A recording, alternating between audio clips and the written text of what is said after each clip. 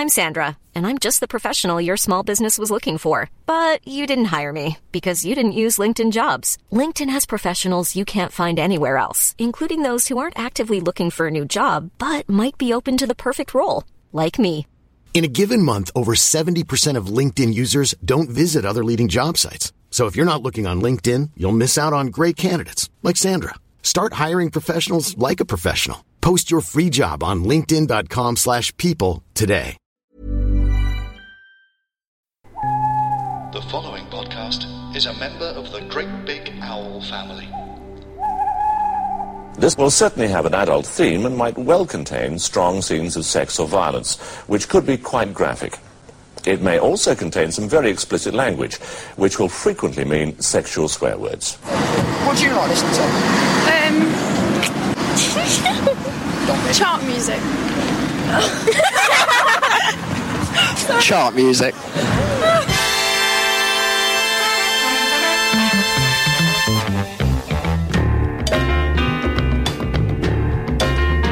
Hey up, you pop-crazy youngsters, and welcome to the latest edition of Chart Music, the podcast that gets its hands right down the back of the sofa on an episode of Top of the Pops and then washes them while it sings the first 20 seconds of reggae like it used to be. I'm your host, Al Needham, and by my side are Neil Kulkarni. Hello there. And Sarah B. All right, love. Oh, no. Yeah, it's all right. Don't worry about it. It's just me doing an over-enthusiastic A-up. So, the pop things, the interesting things, that's what I want to hear about. Well, I got an interesting knock on the door since I last spoke to you.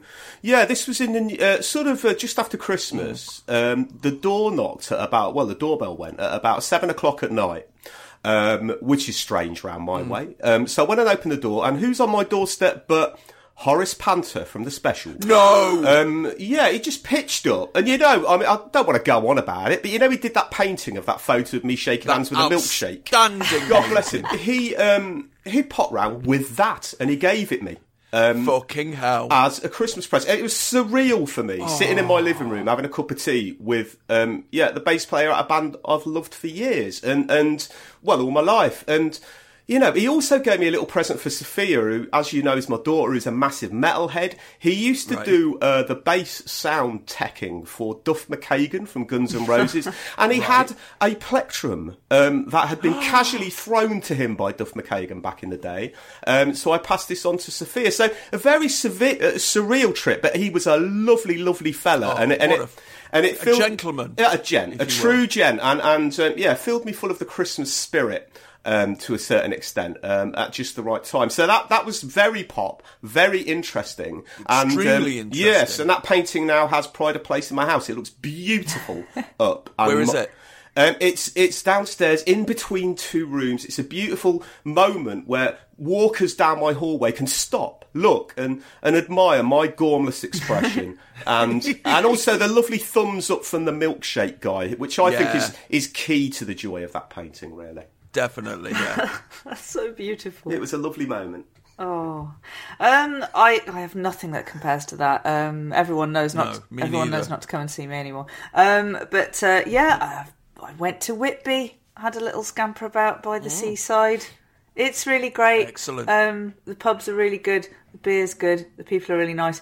But don't all go. I'm hoping that the whole kind of that the goths will put off most people. My mum and dad, they used to go on the coach trips when the goth thing was going on, just to look at the goths. Yeah. And it's like, Mum, just go into fucking town. And outside the council house, there's fucking loads of them there. No, but it's 2 weekends. So it's biannual Whitby Goth weekend, which I didn't realise. We didn't go that AC because we're cool. I feel sorry for goths there. They started off, trying to make people think, or at least intimidate them, or something like that. Now they're just like them punks with the big Mohicans in the early 80s. That's what they've been reduced to. Aww. I've often thought about getting my lippy and eyeliner on and getting up to Whitby on some sort of pilgrimage. It's been too long. It almost makes you taste the snake bite in your throat. Yes. There's so little evidence of sort of gothery, though, in the town. There's the Dracula Experience, which is like a tiny little version of the London Dungeon. But with all of it's weird. It's got like the branding is all like from the Francis Ford Coppola movie. And it's just a tiny, weeny little thing. And there's some sort of an arcade machine directly outside it, which plays... or when I went past, there were some people crowded around it trying to get something. I think it's one of those things where you it's not like a grabber, but it's a thing where you have to play it and try to get a thing, try to get like a little plastic thing. And what was it playing? It wasn't Who Let the Dogs Out. It was, and it wasn't I Like to Move It, but it was something along those lines. And it just, I was like, somebody move that. I mean, like, this is such a Move it. Somebody move it. You like to move it. Because it just seems inappropriate. It's like, we're trying to have a moment here, Last time I went to Whitby, because I've got a mate who lives up there, though, I went into some kind of amusement arcade. Well, it was an amusement arcade. And it was when the dance machines kicked in. But by this point, there was dance machine fatigue, because I just ended up watching these teenage girls with fags on, just leaning against the rail and just touching the pressure points with their toe in the most half-arsed manner ever. And it's just like, yeah, you're kind of missing the point there, aren't you? So nothing to report here from me. I had a blood test for lung cancer, but that was for BBC Inside Out, East Midlands. But that was proper shit up, that was. I bet, mate. Yeah, because, I've been a smoker for 30 years, and it was like, oh, shit, I know what I've done. I know how long I've done it for. I'm going to get this onto. And it's a blood test that's been developed in Nottingham, hence me doing it for BBC East Midlands. And it basically detects through a blood test whether you're going to get it or not, or whether it's imminent. So it's kind of like stage 1 that you catch it in. Yeah. And I just thought, well, fuck it, I'm that kind of person who wants to know. But the day, I had to go to London for the whole day, have the blood test, and then do loads of interviews, and I am absolutely fucking drained by the end of it. But the worst part of that day was coming back in a van with a cameraman who had shitty corporate FM on, and I accidentally heard Ed Sheeran for the first time, and that was more mortifying than anything else that happened that day. And it was just I didn't like him anyway, but then I heard the music and I thought, oh, for fuck's sake. And it was that song where the line says, the bed sheets smell like you. And I just thought, mate, I've seen what you look like. I know what your bed sheets smell of. It ain't anyone else. Fuck off. My condolences, Al. I mean, well done for making it this far without hearing Ed Sheeran. Fucking achievement, that. I self-isolate from all this shit. You know the Whamageddon thing? Yeah. Piss that out of my arse. we're in an age now where we can choose not to listen to shit that we don't want to. Yeah. You know what I mean? Yeah. Oh, by the way, lucky like that. Sorry, there is one more pop and interesting thing that is about to happen to me. I have to be part of now that I've got this new job in Birmingham. I've agreed to be part of this panel of PR people and journalists and people in bands to answer kids' questions, which is fine. It's fine. It's happening in Birmingham late May. But I've just had a look recently through the list of who's going to be on this panel, and I noticed this might not mean much to many people, but one of the people on the panel, maybe sat next to me, is the lead singer of Ned's Atomic Dustbin. Oh, my fucking God. Yeah. Now, I've told my bosses not to make him aware of who I am, but I'm hoping he forgets that review from so long ago.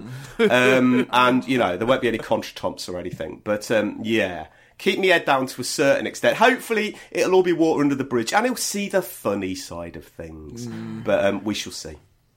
Good Lord, Neil. Yeah, you might have to. I think you should go on the. I think you should go on the offensive there, on the charm offensive. Yeah. And just be like, mate, look, all's fair in love and war and music reviewing, and it's not personal, and let's have a beer. Yeah. But your band was shit. Your band was shit. And all your fans were cunts. I was I was in a very difficult position. My responsibility to my employer was paramount. Yeah, I'm going to have to. I'll don't worry, I've got the gift of the gab. I can be charming. Yeah. But I'm not retracting. Simon made me do it, sir. I'm not retracting a word. It was he was in a shit band with a rubbish album. Anyway, let's not go there. That's something to look forward to anyway. No.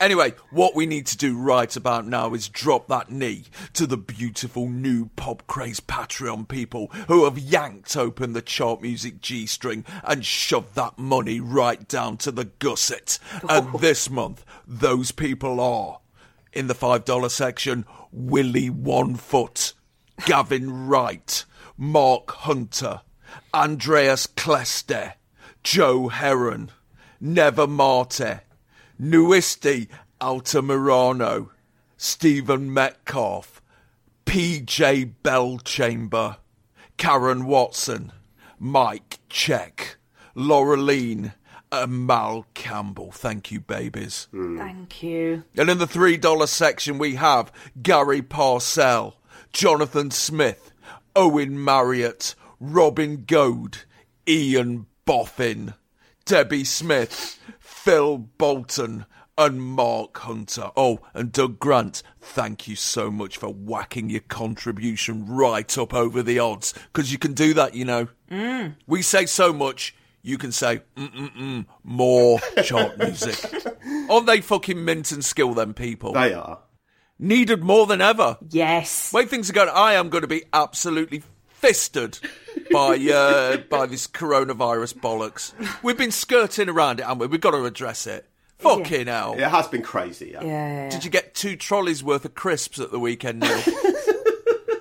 You know what? Some lovely relatives of mine who were expecting to meet me a couple of months ago at a family do that I couldn't attend, they'd actually bought for me not a crescent of crisps as such, but a bouquet of crisps, I should say. A selection hamper. I was going to say a corona of crisps.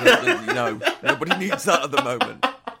But a sort of selection hamper of crisps. And they've sent this along to me. So I'm fine for crisps, mate. Crisps thank God, man. I was fretting. It is crazy, though. It's kind of... It's still at this kind of one day at a time. What the hell's going to happen tomorrow? Yeah, the Lena Martell phase, as Health England put it. Well, quite. So if you're listening to this, I don't know, a year from now, and it all does go tits up, then kind of, lol, end of species. And if it was just nothing, then, lol, toilet roll, I guess. Yeah. Which is fine by me. I'm just going to piss about on Facebook all day. Yeah, Facebook is really going to come into its own. I think people who deleted it and stuff because it is, in some ways, it is not as bad as Twitter for me, but it is kind of a hellscape of screaming and and general bad vibes. But it's lovely at the moment. People checking on each other, yeah, man. It's what a time. What a time it is to be. Yeah, what a time alive. To be alive, eh? Well, quite. I've detected a definite change in mood. I mean, obviously, because I'm dealing with teenagers quite a lot at the places that I work. And, 3-4 weeks ago, it was certainly, which seems like a lifetime ago now, but it was certainly the fact that I was detecting, these are kids who've played apocalyptic games, watched apocalyptic films kind of their whole life. And they're prepared. They were secretly yearning for this kind of shit to a certain extent, and you could tell the slight excitement. Like you wanted nuclear war. Well, no, this is it. It's exactly the same thing. But I have to say that kind of keenness, in a way, has definitely dissipated over recent weeks, and it's been replaced by concern and worry. So even teenagers, are worried about this. I mean, this notion of them all staying at home and self-isolating. Yes, teenagers are perfectly happy staying on their phones and their tablets.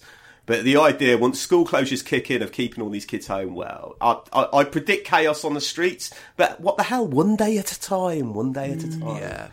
I'll tell you what, I thought it was really telling that one of the gigs that, because people have been cancelling stuff, for the good of others, because what you have to remember is it's not about you, it's about everyone. And I've had to do that myself. I've had to go through that thing because I've been like, lucky me that hilariously do you remember like a few months back when... do you remember Brexit? That was a thing. The good old days. Oh, yeah. Oh, you know, it's like a Hovis advert. Yes. But yeah, they were like, oh, there might be a shortage of loo roll because there's going to be problems with, you know, with the supply chain in that way. So we bought loo roll months ago, and it's a bit weird. I'm telling you to see that we've got an adequate stash of it. And then seeing, like, in the news, everyone's buying loo roll, there's no loo roll anywhere, people are pulling knives on each other, and it's like... Oh, get on eBay, Sarah. Fucking hell. No, I one sheet at a time. I absolutely couldn't. Also, just people like, praise the entrepreneurial skill of these, the entrepreneurial moxie of these teenagers who bought up a load of masks and are selling them at a markup, and it's like, no, don't pat them out. That's not how this works. But yeah, I was going to say this. I feel it was quite telling that one of the big gigs that went ahead at Wembley at the weekend was our old mate Morrissey. Yeah, who cares so much about, you know, and all of his. Honestly, I was just like, of course that gig went ahead, and of course everybody went to it. A lot of people, unfortunately, these are people who spend their entire lives self-isolating anyway. You know what I mean? Fuck them. Oh, well, yeah, it is like, well, you know, it was one last hurrah and stuff. But I mean, then again, John Hopkins, who I like very much, he did his gig as well, and everyone went to that, and so but you have to, I don't know, you have to kind of forgive people. I totally forgive people. There are sound psychological reasons I have read. I was reading an interesting thing this morning. Somebody's written a book about the psychology of pandemics. And, God, it's so weird, isn't it? Even saying, like, the word pandemic, it's like, it makes you feel like you're in Jurassic Park or something. But yeah, he said, like, there's a reason for it. Partly, obviously, it's that once some people do it, everyone else does it, because it's like, why are you buying on the cereal? Because it's going to run out because everyone else is doing it. But previous to that, it's a kind of...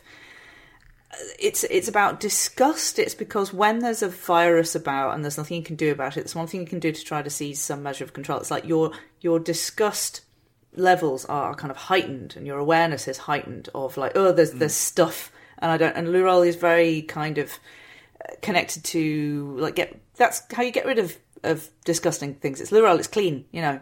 So I totally get it. I mean, I know it's like, oh, look at all the idiots, but you know, I'm the first person to say, look at all these dickheads. But they're dickheads who've got their brains are just working like they're supposed to, really. Mm-hmm. There must be people listening to this and going, oh, fucking hell, great, a new chart music, it take my mind off it. And here's us fucking rattling on about it. So I'll just say one more thing. My enormous fear is, I was all right with everything, calm, grace under pressure, as always.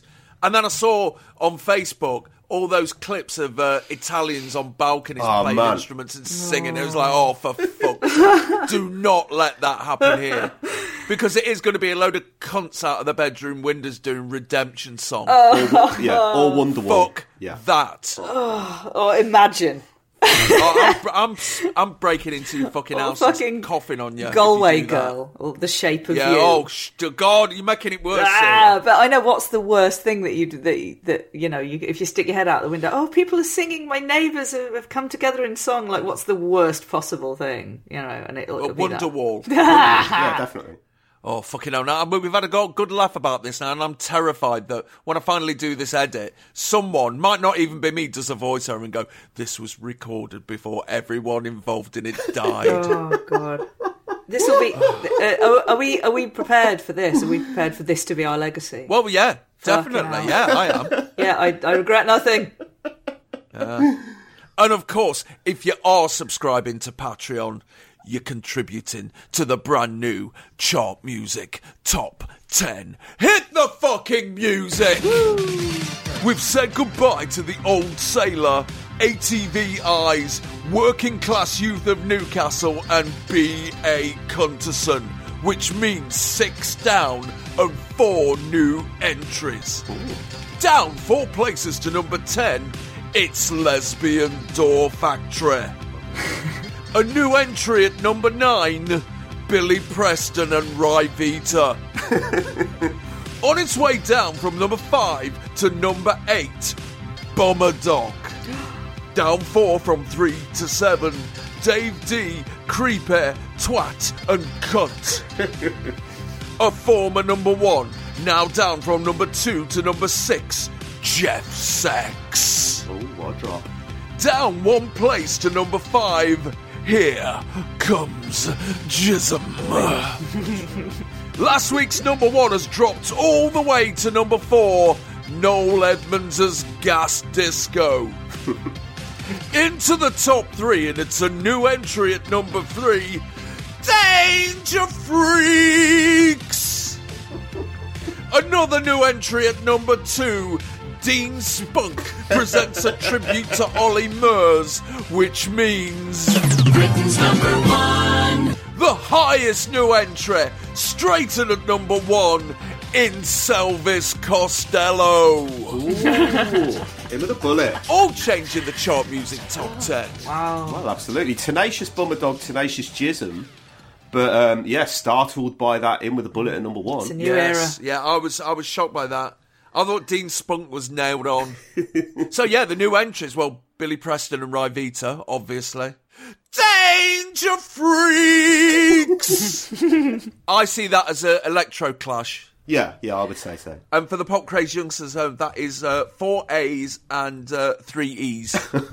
You know, if you want to get it on your pencil case properly. Yeah. Surely that's like the thickest, densest funk you could ever imagine. You know, like that black that is like the blackest black that no light can enter, and it's, you know... Obsidian black. Yeah, I think Anish Kapoor actually owns the exclusive world rights to the blackest black you can possibly get in paint. Like that, but with funk.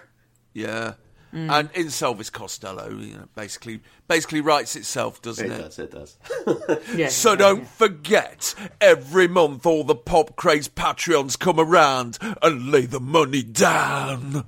And if you're not one of those, now is the time, because I know we're going through hard times, Pop Craze youngsters, but chart music is here to get you through those hard times, nourishing your soul with 4-hour descriptions of old television shows and ensuring that the forebears of whoever is left will know what Dave Lee Travis's beard looked like thousands of years from now.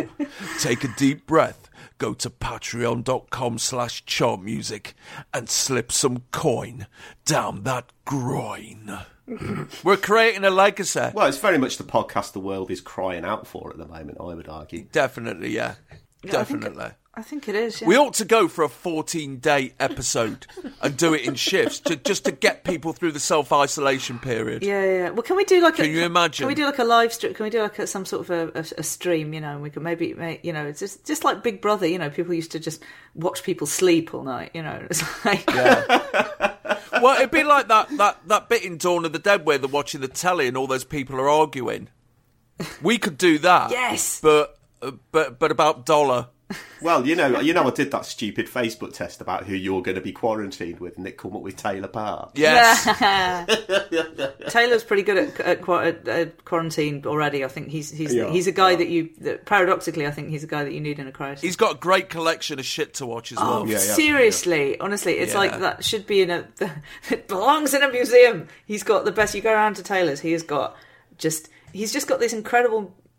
He's just curated over years just the most incredible cornucopia of like telly crap that it's amazing. Yeah, he should charge for entry, really. But let's go around his house now, everyone. Yeah, all right. But don't tell him, but we'll surprise him. Oh yeah, he'll love that. I don't know about anyone else, but I've noticed a few people have been talking about like because this is a like.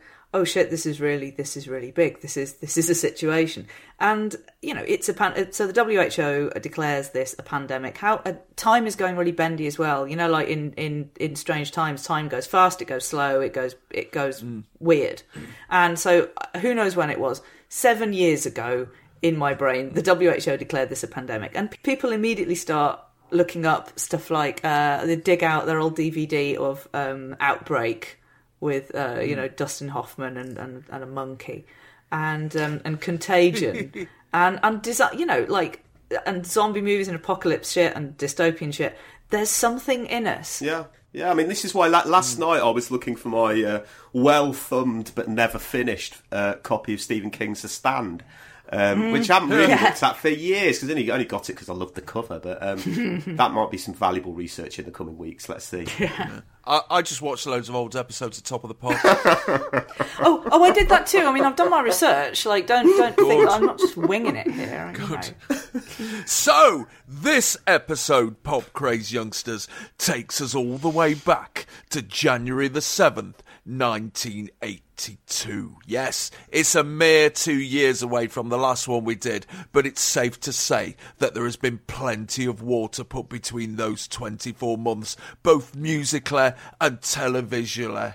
And I will go as far to say that this episode is where the 80s are truly dead and the 80s properly leaps out of the womb, waving a big flag about. Don't you get that feeling when you watch this? Yeah, I think you're substantially correct there, Al. This is the 80s in all kinds of ways. In the dancers, in the audience, in the bands featured, in the music featured. This is different. I mean, even though it's a matter of months, but this is massively different to an 81 episode. Yeah. This episode, for me, is about the balance between... There's a new sense of optimism, in heavy inverted commas, for everyone involved, and yet for the viewer, I think an increasing sense of pessimism to a certain extent in 82. So it's a very interesting episode, this. Sarah, you're younger than us, Indeed. Let's be honest, yes. And you look it.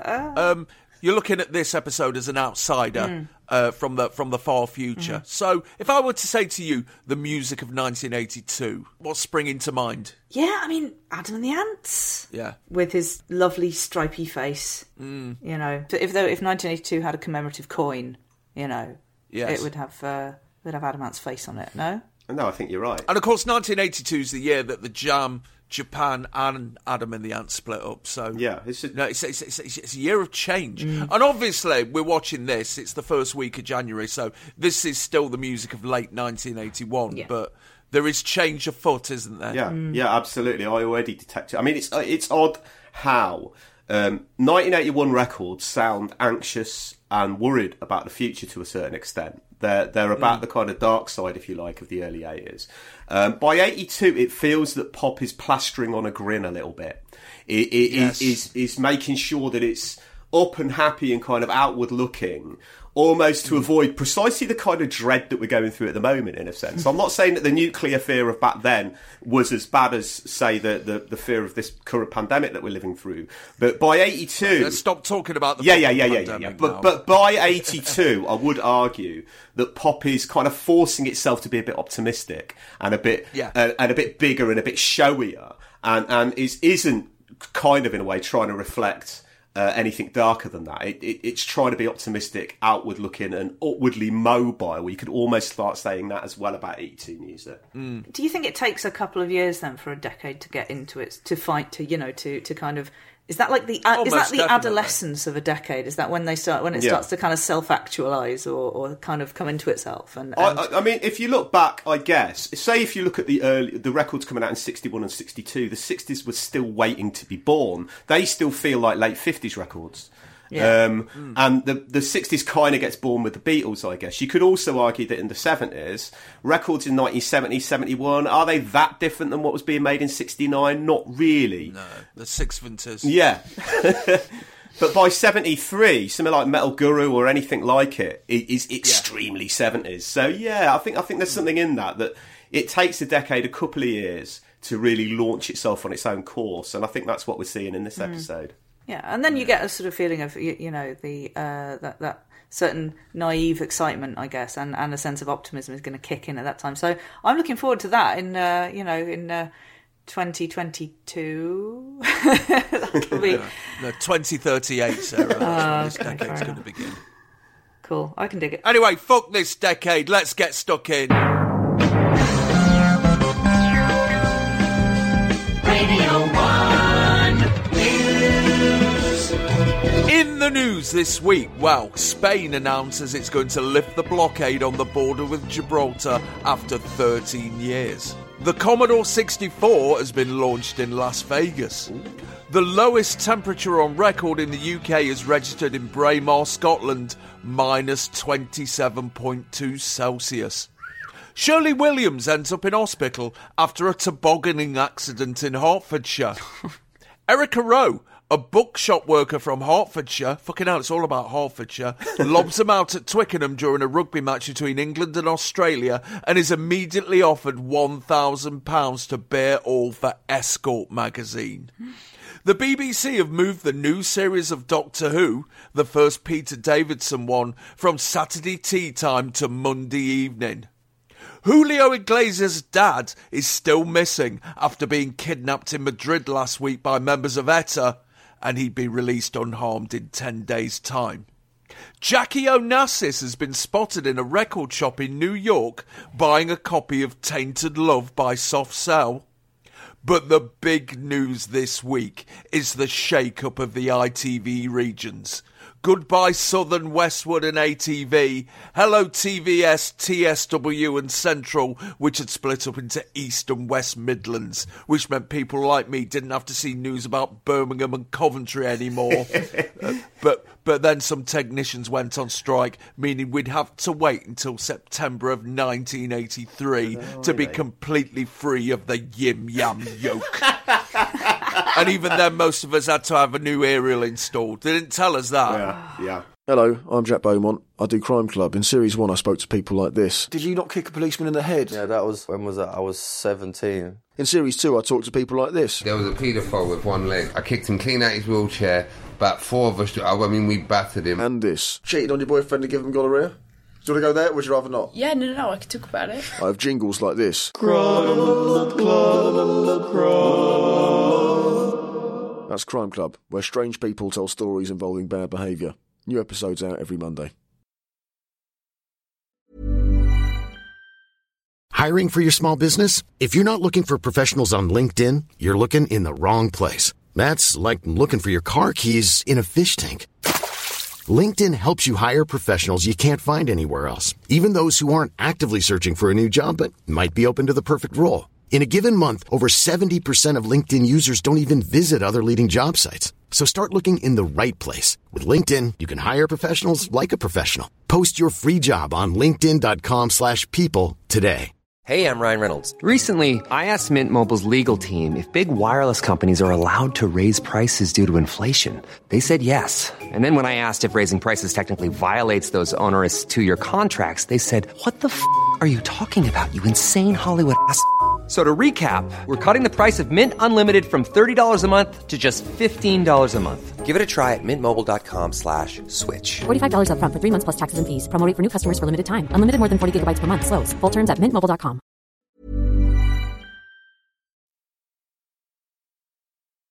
I mean, Neil, Central was ATV in all but name, but it was a seismic change, wasn't it? Massive change. Really is where the 80s began. Yeah, without a doubt. I mean, I cannot forget that time of Central coming in. Because Central was one of those... It was one of those busy, kind of proactive networks, if you like. If you had the sleepy ITV regions like Grampian and Tyne Tees and Anglia, who kind of made, Border, who kind of made the same programmes for decades and decades. Central felt like one of those ones that still had that residual takeover in the 70s by sort of lefties, basically, like funky new English teachers, in a way. Yes. So it had that kind of polemical side to it, like Granada and like LWT. Yeah. So we made, films with John Pilger and Roger Cook, alongside the normal chaff, we made these kind of pioneering shows. So, in a way, it was a way Everywhere you go, everything you see, someone's saying no, it's a tragedy. But, I mean, in a way, it was a taking of... That's what we want to sing out the fucking windows. It's going to be all right if we stick together. Oh, man, I love that show. But, I mean...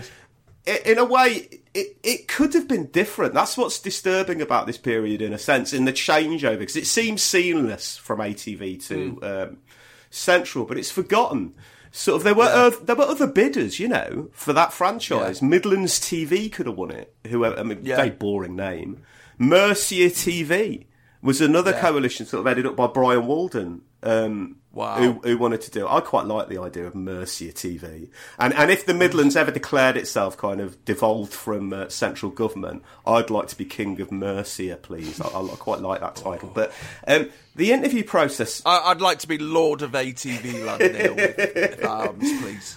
But I was reading about the interview process whereby the bidding for that franchise came about. You know, they had to do an interview with Lady Plowden, which took like 2 days. And franchises did practices, but they had trouble hiring doubles for Lady Plowden. But Central could have been called anything else. There were 300 different names they'd sort of mooted. Yeah. Eventually it was Central Independent Television.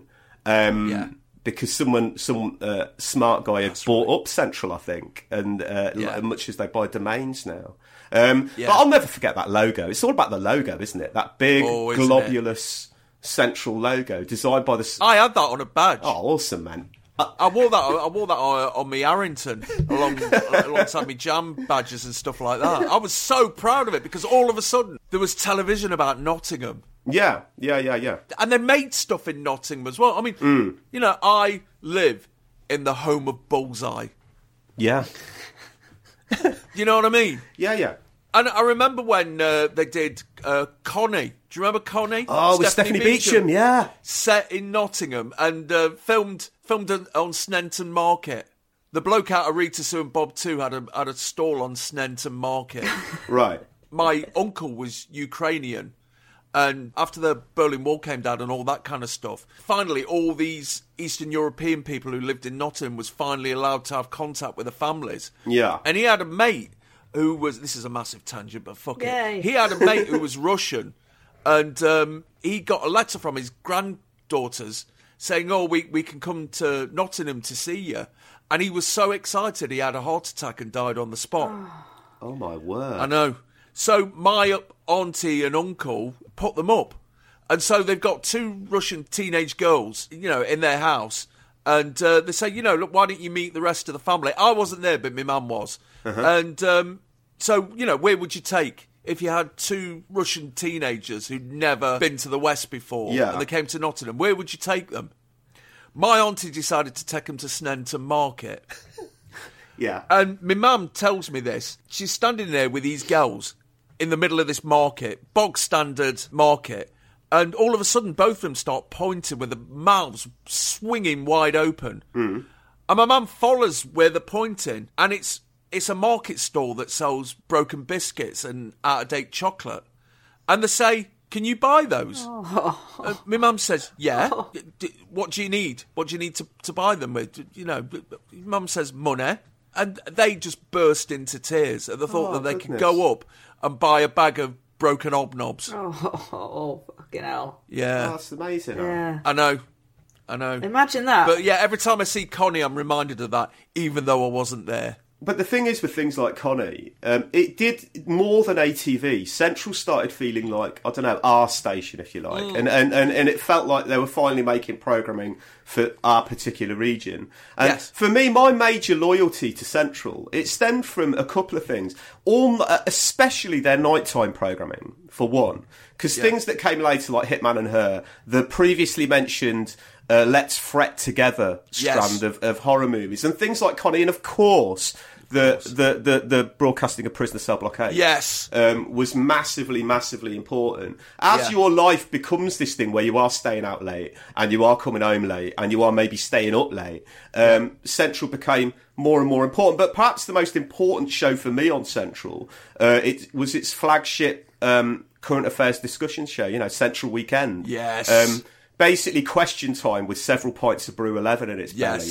And where Anna Soubry and Nicky Campbell and it was like a testing ground for future blowhards, basically. But Central was it was kind of it's the first time that telly felt like ours. ATV always felt a little bit, I don't know, diffuse and indistinguishable from really the wanted networks. To be in London, didn't it? It did. It was indistinguishable from LWT, but Central did. But it was so West Midlands centric. Well, seriously, it was. Yeah, and this is someone who's ATV land for life. It's such a shame that there aren't ITV regions anymore. Well, that little window of uniqueness just got ironed out. When Central's logo changed from its, like we've mentioned, the slightly plump, satisfyingly globulous globe, to just being an adjunct of the overarching ITV logo, something really precious was lost, I think. Definitely. And it's never to be retrieved, probably. Every time I went on holiday, which would be Skeggy or Chapel St Leonard's, the first thing I would do was get in the caravan, hook the portable telly up to the car battery, and just put on ITV, because it was Yorkshire. I know, it's mind-blowing, isn't it? Yeah, and it's like, oh my God, it's like being in a different country. Oh, Yeah. they call their news programme Calendar. That's fucking weird. With Look at Richard all these Whiteley, adverts probably, yeah. that we don't get. Yeah. Yeah. Oh, it was brilliant. It is a different country, It was though, and I had a girlfriend in the early 90s who, and she lived in Southend, and it blew my mind that, you know, in one room of a mum and dad's house, ITV was Thames or London Weekend. In the other room, which was like 30 feet away, Anglia. Fucking incredible. Yeah. I mean, I just thought, what a multicultural household this is. Very much so. Do you remember Al, do you remember the final ATV Today? Yes. Oh, man. Wendy Nelson and Bob Warman in a mock courtroom. Yes. With John Swallow in the dock. Yeah. As I recall. Surreal. Very surreal. ATV Today, the opening credits were mental, because you'd have a shot of some riots, and then you'd have a shot of Jim Callaghan, and then a shot of Margaret Thatcher, and then an extreme close-up of someone in her pants just twirling round. I think, is that some kind of commentary on the political system? On the cover of The Enemy this week, Vic Goddard. On the cover of Smash Hits, OMD. The number one LP in the UK is Dare by the Human League. Over in America, the number one single is Physical by Olivia Newton-John. And the number one LP, For Those About to Rock, We Salute You by AC/DC. So, me dears, what were we doing in January of 1982? Being very code, I can imagine. It was bitter out. Oh, was it a snowy one? Yeah. Yeah. Very snowy one. I think, like most people in Coventry, I was getting ready for the most exciting event of 1982, which was the Pope visiting Coventry. Oh! How I was getting ready for it was basically thinking, oh, bloody hell, I hope we get a day off school. Because I was only 9 at the time. But depending on how old you were, obviously I have different memories of this. My wife, I remember, she always considered it a badge of pride that she could say that she worked for the Pope. For that day. Yeah, she was a car park attendant at the airport. Millions of people there. It was a mental day, that. Yeah. But she remembers knocking off after about an hour and just mooching off because no one was watching her. And going to some strange, punk party, maybe at the old punk house, who knows, whereby they were setting fire to crosses outside in an anti-religious statement that could have been misinterpreted. Yes. Clearly. Was it called Bollocks to the Pope or something? Yeah, something like that. But Stuff the Pope. Stuff the Pope. I mean, the Pope was coming to Cov. Massive Irish, Scottish and huge Catholic population here. So that was a big, big deal that year in 82. So it's dominated for me by memories of that. Blimey. Yeah, I was, living... Was I still living with my grandparents at that point? I'm not sure. But if it was snowy, I might have been able to go tobogganing. I'm sorry, that's why someone earlier had a terrible tobogganing accident. Williams. And I was like, tobogganing. Yes, I hope she made a full recovery. But it's the best word, isn't it, really? Yes. I love a toboggan. Also, I have not... When's the last time you tobogganed? Yeah. It's like this good, honest, a plastic sled from Woolies, that would be hazardous, even more hazardous to life, health and arse cheeks by the end of the day. A big crack in it. But yeah, I was at that point building up a healthy head of terror about, you see, I've been preparing for this my whole life. I started to be conscious of telly and stuff, and around this time when I was like 4 years old. And the first thing you get, along with probably the first twinkles of Top of the Pops and lovely cultural stuff, is terrifying public information films. Yes, which I've probably talked about before. But it's like fire. Fire is going to eat your sofa and then you, and there's nothing you can do about it. And then electric substations are they're gonna fuck you up. Yeah. And same for your friend. Where are they now when Jimmy? we fucking need them most? I know. Well, I'm sorry to go back to it, but this is surely now's the time that the public information film comes back. Yeah. You can have Alvin Stardust saying, going back to work after exhibiting flu-like symptoms after your conference in North Italy. You must be out of your tiny mind.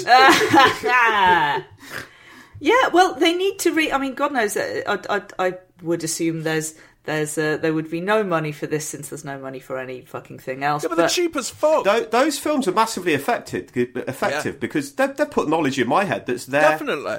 Now, and it worries me that a whole generation doesn't know how useful a wet tea towel might be in the event of a chip pan fire. Yeah. So, bring them back. Chip pan fires. Or to just accept that you've lost your frisbee when it's gone into the electric substation. I'll tell you what, they could repurpose the fireworks one. There's an absolutely harrowing fireworks one. There's several of them. And I don't like fireworks anyway. There's for various reasons, but that's definitely one of them. It's like I can just about hold a sparkler now, but I don't feel festive doing it. It's just my brain is going, that's fire, that's close, that's fire close to your hand. You've got sleeves, they're made of cotton, you're made of flesh. You should probably, thank God it's gone out. Fucking hell. It's just, it's in there forever. Yeah. But there's a fireworks advert where there's a countdown. And somebody, like a bunch of people are excitedly shouting, 10, 9, 8. And somebody is holding up, and I think this is real as well, is they're holding up hands, and it's people who've lost fingers. Yes. So you get 10, and it's like they've just lost. It's they put up both hands, and there's one finger missing. 9's two fingers missing. 8, 3 bit, and it's horrifying.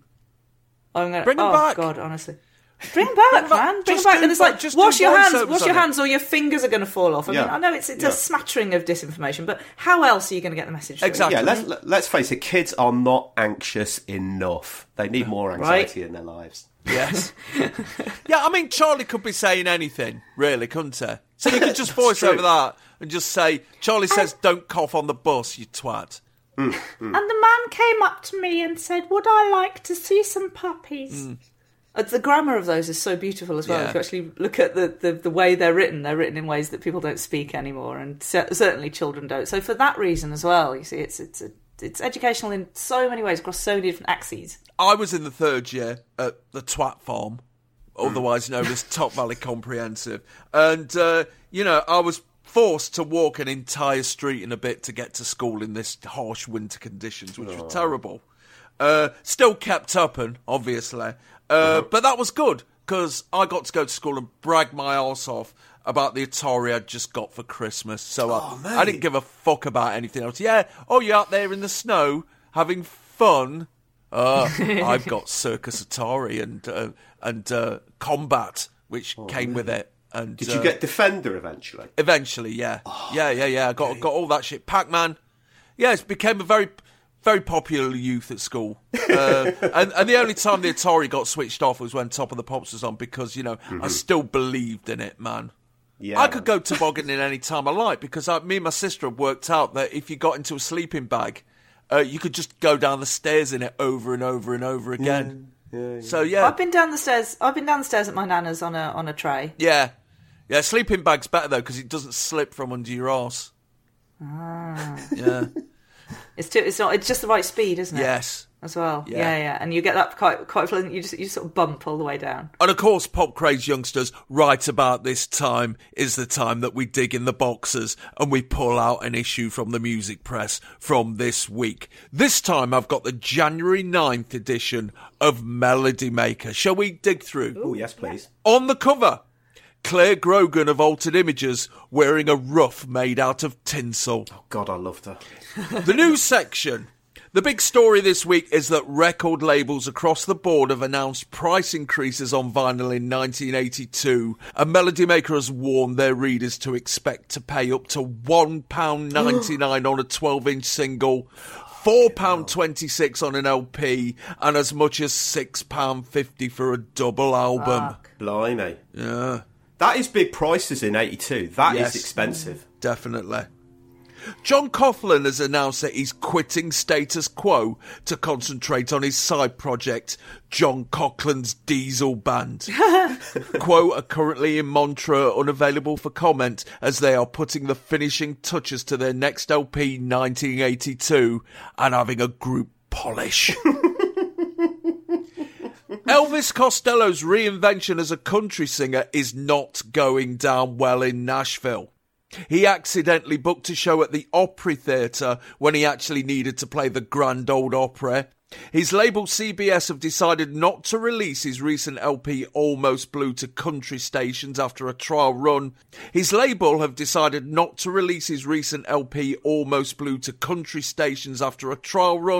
Nashville music community are claiming that he's not a real country singer in any case, and the gig was half full. Oh dear. HTV West have announced a new drama series called Jangles about a nightclub in London which the makers claim will be, quote, a reflection of the spirit of youth in the 80s. It will star Hazel O'Connor as a singer, Jesse Birdsall as her boyfriend, and Sue Audrey out of Coronation Street Nichols as her mam. Will go out in the summer of 1982 and lasts one series. Oh, man. There's been a New Year's Day riot at the venue in Westminster after a sold all dayer oversold tickets and 1,000 punters were locked out. And rumours are abounding that the Cockney Rejects are working on a heavy metal LP produced by Pete Way of UFO. In the interview section, Neil Rowland nips up to Leeds to catch Altered Images at the Days of Future Past festival and tells us that the last 2 times he saw them, he found Claire Grogan too attractive to listen to the music properly. He then hangs around with them for a bit, including on the set of the Old Grey Whistle Test, where Claire appears in Marks & Spencer's thermal underwear, and at the recording of the Christmas Top of the Pops, where the band coat down Toyah while she's on stage. See, it's not just us. In the interview, it's very clear that they are already worried about being seen as a kids' band. The centre spread is given over to the World Tour Diary of Echo and the Bunnymen. Ian McCulloch buys a load of JFK was shot here postcards in Dallas and thinks that New Zealand is a psychedelic Yorkshire. Peter Freitas cracks up in Germany. The band cook a Sunday roast in a Sydney hotel room, and Will Sargent hides a girl in the Peppermint Club in New York after she gave a bouncer a glass of piss, which he downed in one. Steve Sutherland spends the week at the ICA for their Rock Week, the annual new music showcase. It's a thumbs up for Haircut 100, Buzz, 23 Skidoo and Gene Loves Jezebel, but the Higsons are cretins. Modern English should be taken out somewhere and quietly shot. China Crisis are dismissed as shy bedroom boys, and Maury Wilson is described as the Edna Everage of modern soul. Lyndon Barber meets the women behind the Girlfriend label, who've put out the all-woman compilation LP Making Waves, which he coated down in a previous review. They have a go at him, and then talk about how hard it is for female bands to get noticed if they're just all about the music and not doing a sex. It's true. Meanwhile, Brian Harrigan goes to Hammersmith Odeon for a chat with Geezer Buckler about Poe's Aussie Sabbath. Oh. He tells him that he sat on Santa's knee in a department store in Toledo the other week and asked him for a new shirt for Christmas. He also says that relationships between the band and Ozzy were strained when they couldn't play the Heavy Metal Holocaust Festival at Port Vale's ground last year, and the promoters booked Ozzy in their place. But he predicts that Sabbath will go on forever. Paul O'Hewitt visits Essex University for a chat with Department S, who are pretending not to be worried about their last 2 singles flopping and are hoping that their forthcoming LP will right the ship. It doesn't. Hewitt comments that the highlight of the gig is when Vaughan Toulouse calls a load of heckling punks at the front hippies. A Melody Maker have launched this year's rock writing contest. £1,000 for the winner, £250 for second place, and £150 for third place. Fucking hell. Big prizes, big prizes. Yes. Yeah. The single reviews. Well, Steve Sutherland is at the controls, and he's written a big uncompartmentalised splurge, which is a ball ache to get through. Single of the week appears to be Felicity by Orange Juice, with its initial size and opening chords which sound like fluttering eyelashes. Sutherland also rubs himself in anticipation of next month's LP, which he says is full of Northern promise, redefines romance, and is full of back to Beatles basics. Don't Tell Me by Central Line is a hand-clapping thigh-slapper of a record, and Funky Mama by Tom Brown also get a meaty thumbs up.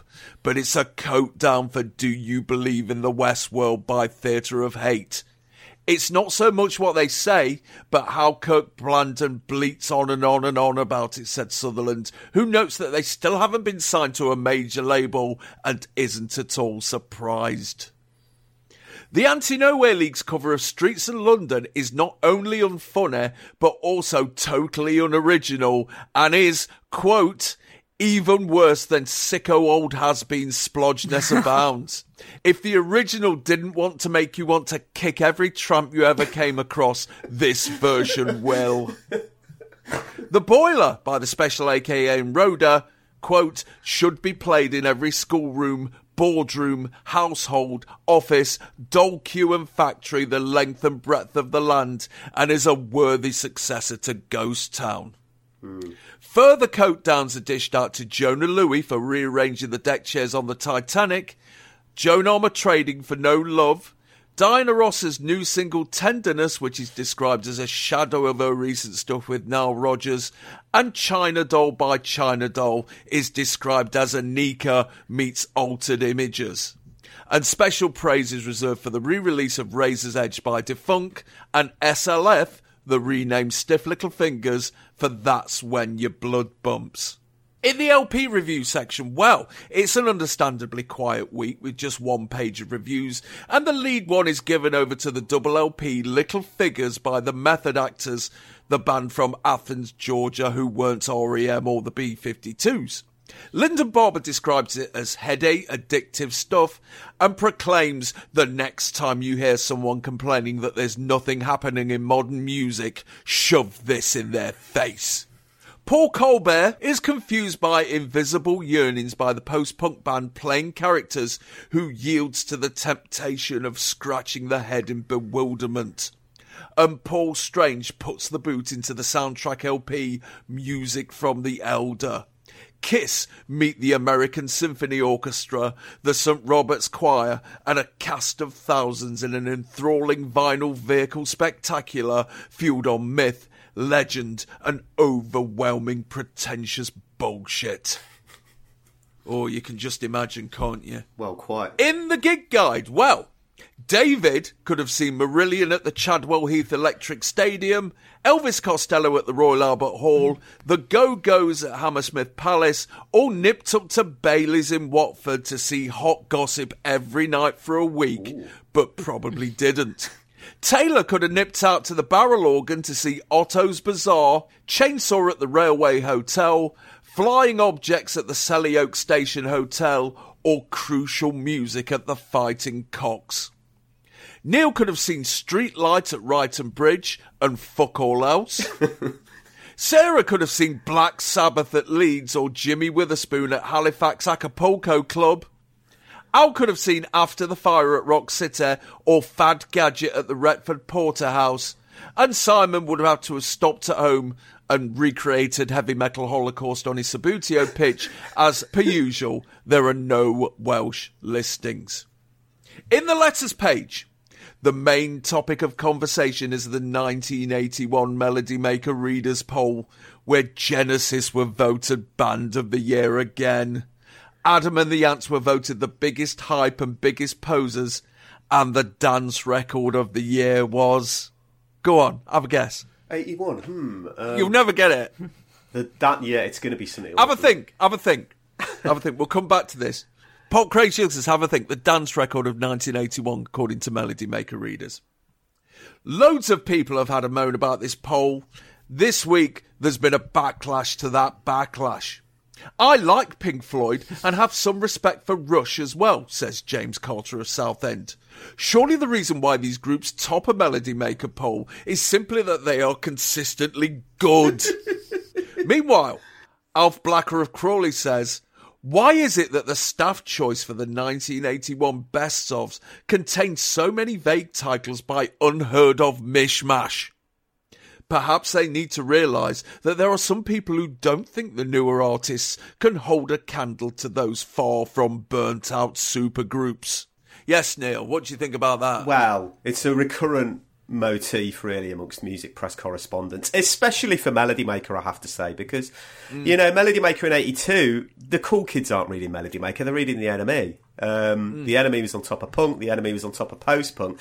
These sort of hoary old farts who are still listening to fucking Greenslade, Genesis, Yes, and all the other old prog rock dinosaurs are those people who are still reading Melody Maker, and they're going to not like it when new music turns up, when they think, you know, that Melody Maker should be covering the same old shit that it used to. And to be fair, that was a perennial complaint. I remember seeing letters that were uncannily similar, you know, over a decade later. So, yeah, it's just one of those. Julian Millhouse of Lincoln has a moan about his recent experience at a jam gig in North London. There was no alcoholic drink available. Fair enough. But with Coke at 40p and crisps at 15p, we stayed thirsty. And the conditions in the toilet were disgusting. Oh, jam fans, lift the seat up. That is expensive for a bag of crisps at that time, 15p. Yeah, definitely, yeah. Meanwhile, Vanessa of London says, I would just like to tell everyone that I have just been to the best gig of the year. Bruce Springsteen was terrific, Hazel O'Connor was very good, and the Jam were marvellous, but Slade at Hammersmith Odeon on Sunday really brought the house down. And Marquis Smith of Manchester responds to a quote by Julian Cope in Melody Maker's Christmas issue, where Cope claimed to have discovered 40 LPs lying against a radiator, all warped, in Smith's bedroom. The letter in full. I would like to make it quite clear that Julian Cope has never been near my bedroom. Although, judging by his recent photographs, he no doubt would like to be. Oh, dear. What? Dear. What? Also, any fool knows that you don't put LPs near radiators, which I never had where I lived when I knew Cope. He must have imagined it during one of his flying jacket fantasies about Mummy and Daddy. Oh, harsh. God, if only Twitter was going then. Faint tinge of homophobia as well, yeah. Yeah. 40 pages, 30 pence, or 2 packets of crisps at a jam gig. I never knew there was so much in it. Well, quite. So, Melody Maker poll, dance single of the year. Oh, mate, 81. I mean, there's so many great disco records in 81. I'm guessing it's none of those. So, is it the Nolan Sisters? Sarah? I don't even have a clue. Can by Bad Manners. Dance music record of the year. Fuck's sake, man. Yep. That's very revealing, yeah. I mean, a couple of things about that issue. The Dio era Sabbath debate is one that is still ongoing in my house. I refuse to listen to post-Aussie Sabbath. I see no need for it. My daughter's desperate to try and get me to listen to Dio era Sabbath. She swears down by it. But another thing that leapt out in that rundown you did, the bit about altered images. I've never figured out why male journalists consider it okay, in a sense, or feel comfortable and confident enough in themselves to write about how they fancy female singers. It would never occur to me in a billion years to put that in copy. It's embarrassing, man. I mean, you might have those thoughts, but keep them to yourself, keep them out of your copy, I would argue. It's very strange, that. Yeah. It's part of the appeal. Everybody knows this. It is ridiculous to deny it. It is part of the appeal of any musician to look nice and be attractive and sexy and make you want to have sex with them. That's part of the deal. And it's especially part of the deal with women, and it was especially more part of the deal then, and it's understandable up to a point, but yeah, the way that it's just this kind of open drooling, isn't it? I guess it's the tone of it more than anything else. It's just the kind of and you know, but I mean, I just spell that several G's and H's and and a napkin. But I mean, did you ever do that, sir? Did I ever do that when writing about males? the general opinion is that female journalists can get away with that sort of thing, where male journalists can't, and it's just another form of sexism. It's just, then you have to go back to your rudimentary, kind of power dynamics 101 at that point, don't you?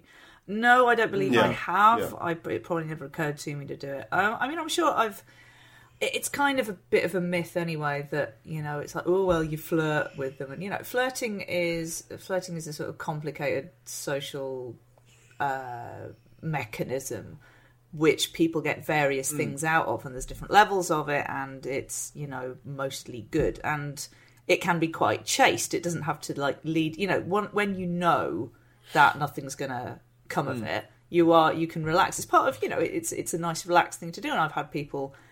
flirt with me a little bit, and I flirt, and I think that's like a sophisticated way of communicating, is when you can do that and put people at their ease and not put people on edge at all. But I mean, I never felt like I was I was not in a position of, sorry, this is like a whole interesting other thing. I mean, I've said before on this podcast. No, that's what we do. Chart music is an interesting other thing, if nothing else. I never felt like I had the upper hand with anybody at all. Yeah, I think that's crucial. They knew what they were doing more than I did. They had the power. I was kind of floundering about trying to get them to tell me things, and I just wanted to go in there and apologise for taking up their time, especially because especially the time that I came to it, I think everyone was people especially were not massively up for talking to the maker anyway. By the end of it, we went to a festival and we had interviews lined up with people, and they just didn't show because apparently they weren't asked. Anyway, I am getting off the point here. The point is, where we came in on this was about it being inappropriate for men to drool over female musicians, which I would agree with. It's gross and it's off-putting and just sort of immature. Yeah, beyond anything else, it's just painful to read. I mean, I think you can talk about people's appearance being astonishing and them looking amazing. You can do that whichever gender you are and whichever person that you're writing about, but it's when it gets to that kind of creepy, I don't know, that kind of leery lechiness. I don't know how people can send copy through like that. I mean, well, it's like a public wank. Just keep it to yourself. Well, it stands out now because people have actually noticed that and gone, and there's been conversations, and that stuff has been pointed out and kind of put aside because, there's still stuff that gets through. I don't know if you remember a couple of years ago. I say a couple of years ago, it's going to be 5 or 10 years ago, isn't it? But a guy wrote this this thing about the precise beauty of Megan Fox, the actress, and how... Right. And that kind of went around the internet a bit. People just go, Jesus, what the fuck is this guy doing? Because he was trying to do a whole thing about the perfection of her face and body, I think, as well. And it was weird and it didn't land right. But I think there's a way... It's kind of like with comedy, it's like where you can make a joke about anything, but you have got to have your shit about you. You've got to have the nous and the emotional intelligence across... and the other kinds of intelligence to be able to talk about that. I'm sure I'm sure we've read exciting kind of thrilling interviews where that's been under discussion. Like, how do you feel about your own beauty? That sort of, But it doesn't read well mostly when guys just go off on one, because there's a certain sense of entitlement, isn't there? And there's a vulnerability because she cannot do anything about it, and. It must be really creepy for you as a female musician to kind of have an interview in that way, and it's all very polite and it's all very nice, and then you read it and it's like, oh God, was that what he was thinking the whole time? Whoa. Yeah. It's all about tone, because Claire Grogan must have read so many pieces like that year of just guys kind of turning into puddles. And if that is getting in the way of, I don't know, writing about the music, writing about the voice, writing about the songs, then I don't really see a point in it. But do you not think that the journalist and people like that were going, look at me, I don't fancy your standard page 3 type. I've seen some beauty in Claire Grogan. Perhaps that makes it even more grisly, though. When you're using her to say something about your really good taste in women, There's going to be people listening to this and going, "Oh, Neil said he fancied her earlier." No, he said he loved. He said he loved her. And I felt it. I felt as a person, But don't dribble on the page. It's the rules. So, what else was on telly this day? Well, BBC One starts the day at 11:30 with the final episode of King of the Rocket Men. Then it's the Hardy Boys and Nancy Drew Mysteries, the News Afternoon, regional news in your area, Pebble Mill at 1, King Rollo and Stop Go. After 2 hours of the Barrett World Doubles Tennis Championship from the NEC, it's regional news in your area, Play School, the Laurel and Hardy cartoon, the first episode of Huckleberry Finn and his friends, News Round, Blue Peter, the evening news, regional news in your area again, nationwide, and they've just finished, obviously, Tomorrow's World. BBC Two kicks off at 11 with Play School and then closes down for 35 minutes before coming back hard with nearly 4 hours of the Open University. Then it picks up the tennis coverage before a repeat of All Creatures Great and Small.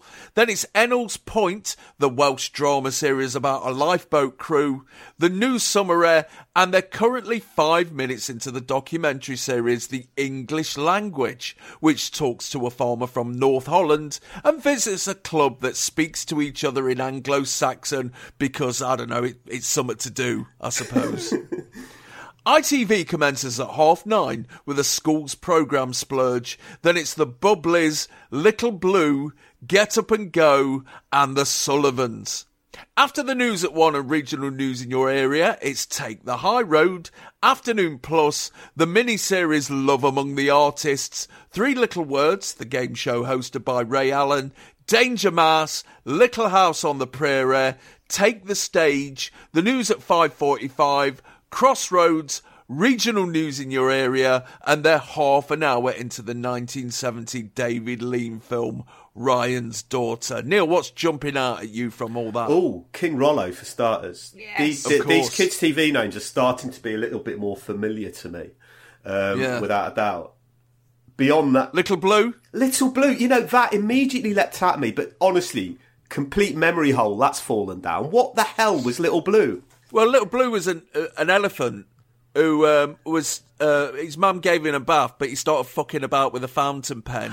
Yes. The ink went into the water. Wow, his mummy has a blue boy. Yes! Now. Yeah. Fucking hell. Yeah. And that's it. It's about a blue elephant. Oh, it was a simpler time. I do actually remember that, and I remember King Rollo, and I think I remember the Huckleberry Finn thing as well. It was probably a bit over my head, but I remember all these. But the Laurel and Hardy cartoon? Yes.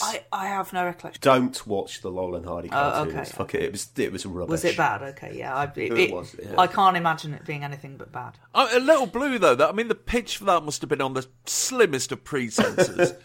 It's like, okay, it's an elephant who has a bath and his pen breaks and he's blue afterwards. Seriously? And that's it. And what happens? What are we gonna sell merchandise off that? Oh no! He just gets up to all sorts with folk. He didn't have any special powers or anything. He was just a blue elephant. Yeah. But that's like I feel like there's a certain purity about that. There's a certain kind of absurd purity. Yeah. But having written having dabbled in writing children's books myself, I'm aware most. I would say it's like 99% of 97% of all children's books are just animal does thing with or without hat, and the other 3% is David Walliams doing whatever he feels like doing, or whatever his ghostwriter feels like doing, and making $1 billion more pounds. So that's it. There you go. An elephant who takes a printer cartridge into the bath, Sarah. There you go. Brilliant. I'm on it. Okay, yeah. I'll give you a couple of royalty points for that. All right then, pop craze youngsters. We've pumped up enough balloons and unfurled all the flags for this episode. So we're going to leave it there and invite you back very soon for part 2 of this episode of Chart Music. And don't forget, if you want the full episode without adverts right now, just get that sexy little arse of yours on patreon.com/chartmusic. Drop $5 down this here G-string and watch us dance for you for the full length without any adverts. So on behalf of Neil Kulkarni, all right, mate, and Sarah B, hey, I invite you to stay clean, stay the fuck away from folk, and stay pop crazed.